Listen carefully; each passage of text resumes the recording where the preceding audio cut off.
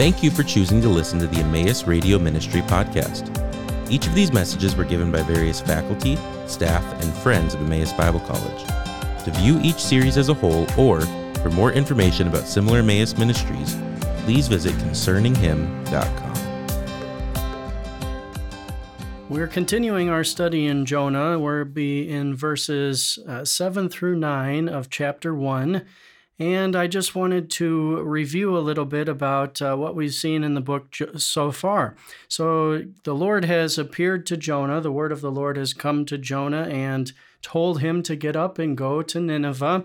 Jonah has risen up, but instead of going to Nineveh, he's gone in the opposite direction, fleeing away from the presence of the Lord. He goes down to Joppa, a port city, gets on a ship there, a vessel that's sailing probably for the westernmost port known in the ancient world of the time, the port of Tarshish, which may have been as far away as Spain. The Lord casts a storm and uses beautiful imagery there of actually throwing a storm out onto the water in pursuit of Jonah, and displays the sovereignty of God in controlling nature, in following after the prophet. Jonah has gone down into the hold of the ship and fallen asleep. And in verse 6, he's awoken by the captain, approached and told to get up, call on his God, and perhaps his God would be concerned about the sailors so that they would not perish, showing the polytheism of the Phoenician sailors here. Today we'll be reading verses 7 through 9 and continuing in our series. Jonah chapter 1, verse 7. Each man said to his mate, "Come, let us cast lots, so we may learn on whose account this calamity has struck us." So they cast lots, and the lot fell on Jonah. Then they said to him, "Tell us now, on whose account has this calamity struck us? What is your occupation? And where do you come from? What is your country? From what people are you?" He said to them, "I am a Hebrew, and I fear the Lord God of heaven, who made the sea and the dry land." Well, in verse 7 here, Jonah has just been woken up.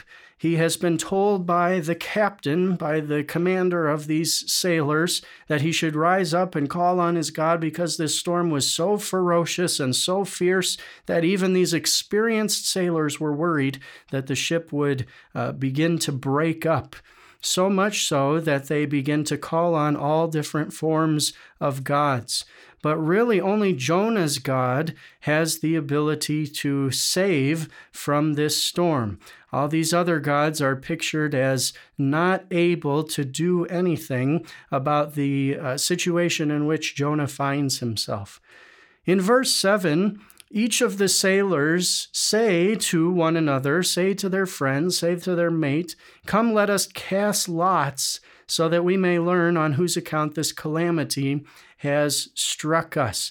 Casting lots was a familiar image used throughout the Old Testament times and into the New Testament as well. The Roman soldiers at the time of Jesus and his trial cast lots to see who will gather up his garments, who will take up some of the things that he's leaving behind.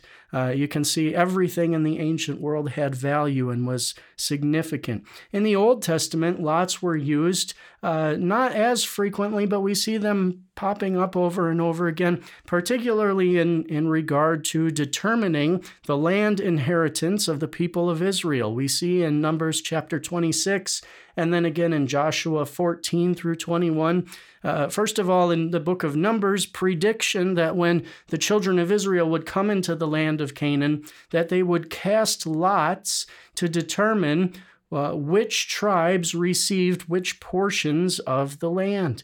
And this was fulfilled. It was predicted beforehand by God and fulfilled in the book of Joshua in chapters 14 through 21, where Joshua and the high priest together cast lots for the people to see who will receive what portion of the land. The casting of lots there in the ancient world was actually a way that the people could determine the will of God. Rather than God speaking directly or speaking audibly, they believed that God was sovereign and would oversee the casting of these lots, this game of chance, so to speak. There are a couple of Psalms and Proverbs in the wisdom literature that speak to us about the Lord's sovereignty over the lot. Psalm 16 and verse 5 says, "Lord, you alone are my portion and my cup. You make my lot secure." And he's not talking about a piece of ground here. He's actually talking about the casting of lots. The Lord holds the certainty and security of the lot. To human beings, it looks like chance that causes the dice to fall in one situation or another, or for an individual to draw the short straw in one circumstance. But God determines all of that. And so in the ancient mindset, there was this understanding of God's sovereignty. As we've already seen, the sovereignty of God is a major theme in the book of Jonah. And here it occurs again. The sailors are casting lots to determine whose fault this storm is. In Proverbs chapter 16 and verse 33, this is made even more explicit. It says, "The lot is cast into the lap, but its every decision is from the Lord." What wisdom there. The Lord oversees every fall of the dice, every draw of the straw, everything that human beings today attribute to chance or random uncertainty. God is sovereign over all of that and in control of all of that. So what did these lots look like in the ancient world? Well, they may have been very similar in some ways to what we do today. I've already mentioned drawing straws, rolling dice. We do have examples in the ancient world of ancient dice cubes that are rolled to determine these games of chance at times. Perhaps more likely, though, was the writing of individuals' names on pieces of pottery, broken pottery. And then they might have, very much like we would put names on slips of paper into a hat, gathered up these pieces of pottery and randomly selected. And when this random selection occurred on this Phoenician ship, it was Jonah's name that was drawn. The sailors do not view this then as a game of chance.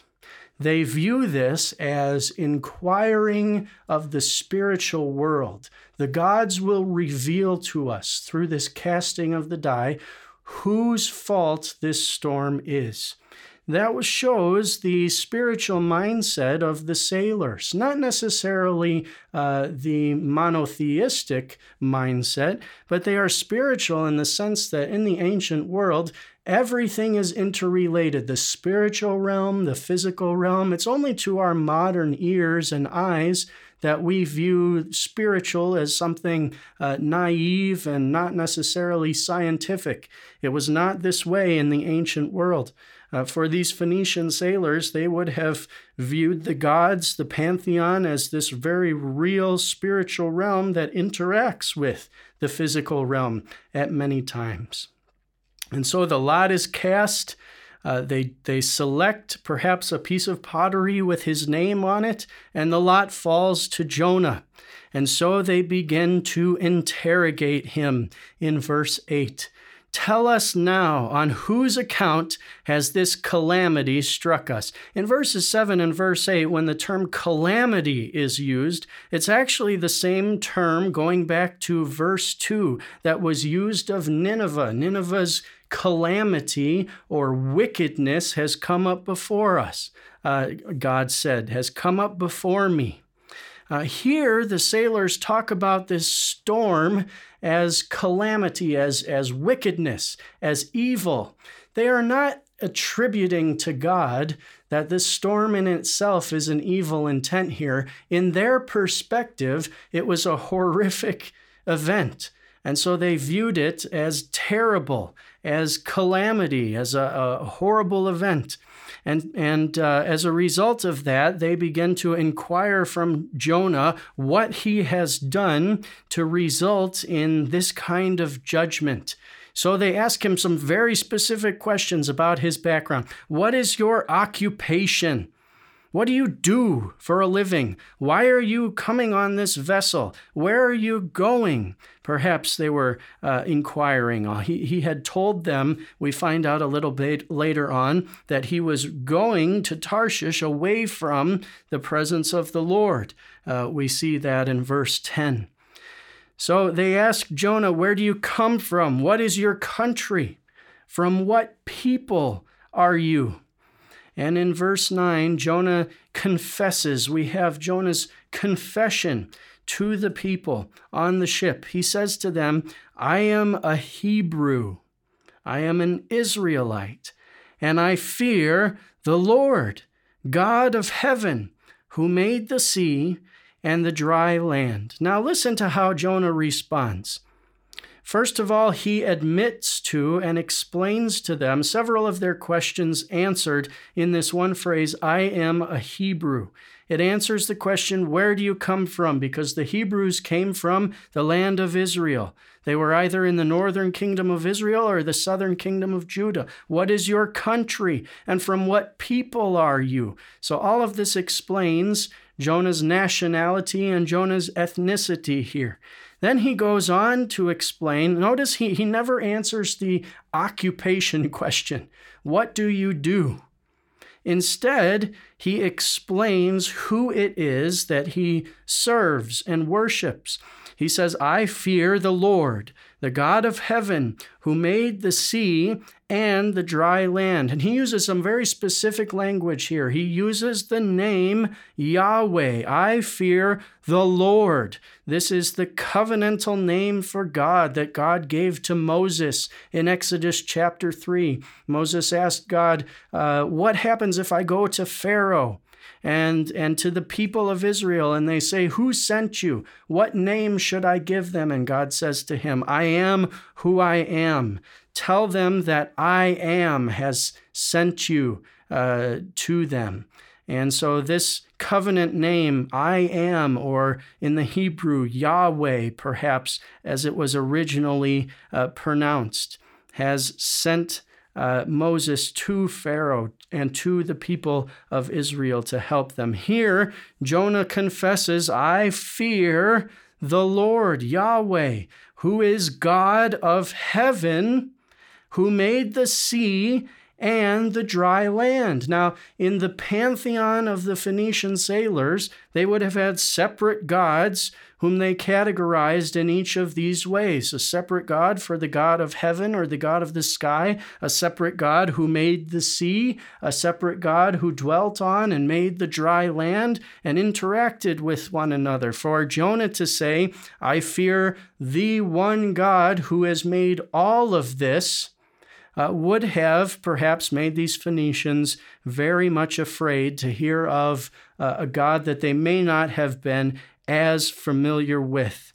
Now, what do we do with this expression of Jonah? "I fear the Lord God of heaven who made the sea and the dry land." It sounds very much like a pious statement on the surface that Jonah does actually love and serve the Lord God. A few things to remember here. Jonah is a prophet. We've already seen one of his prophecies fulfilled in the life of Jeroboam II, 2 Kings 14, verse 25, speaking about the expansion of the northern kingdom. As a prophet, Jonah would have known and studied the scriptures that he had received, namely the law of Moses. And from that law, he would have known and understood the character of God. So even though Jonah is disobedient at this point, he knows and understands something about the character of God.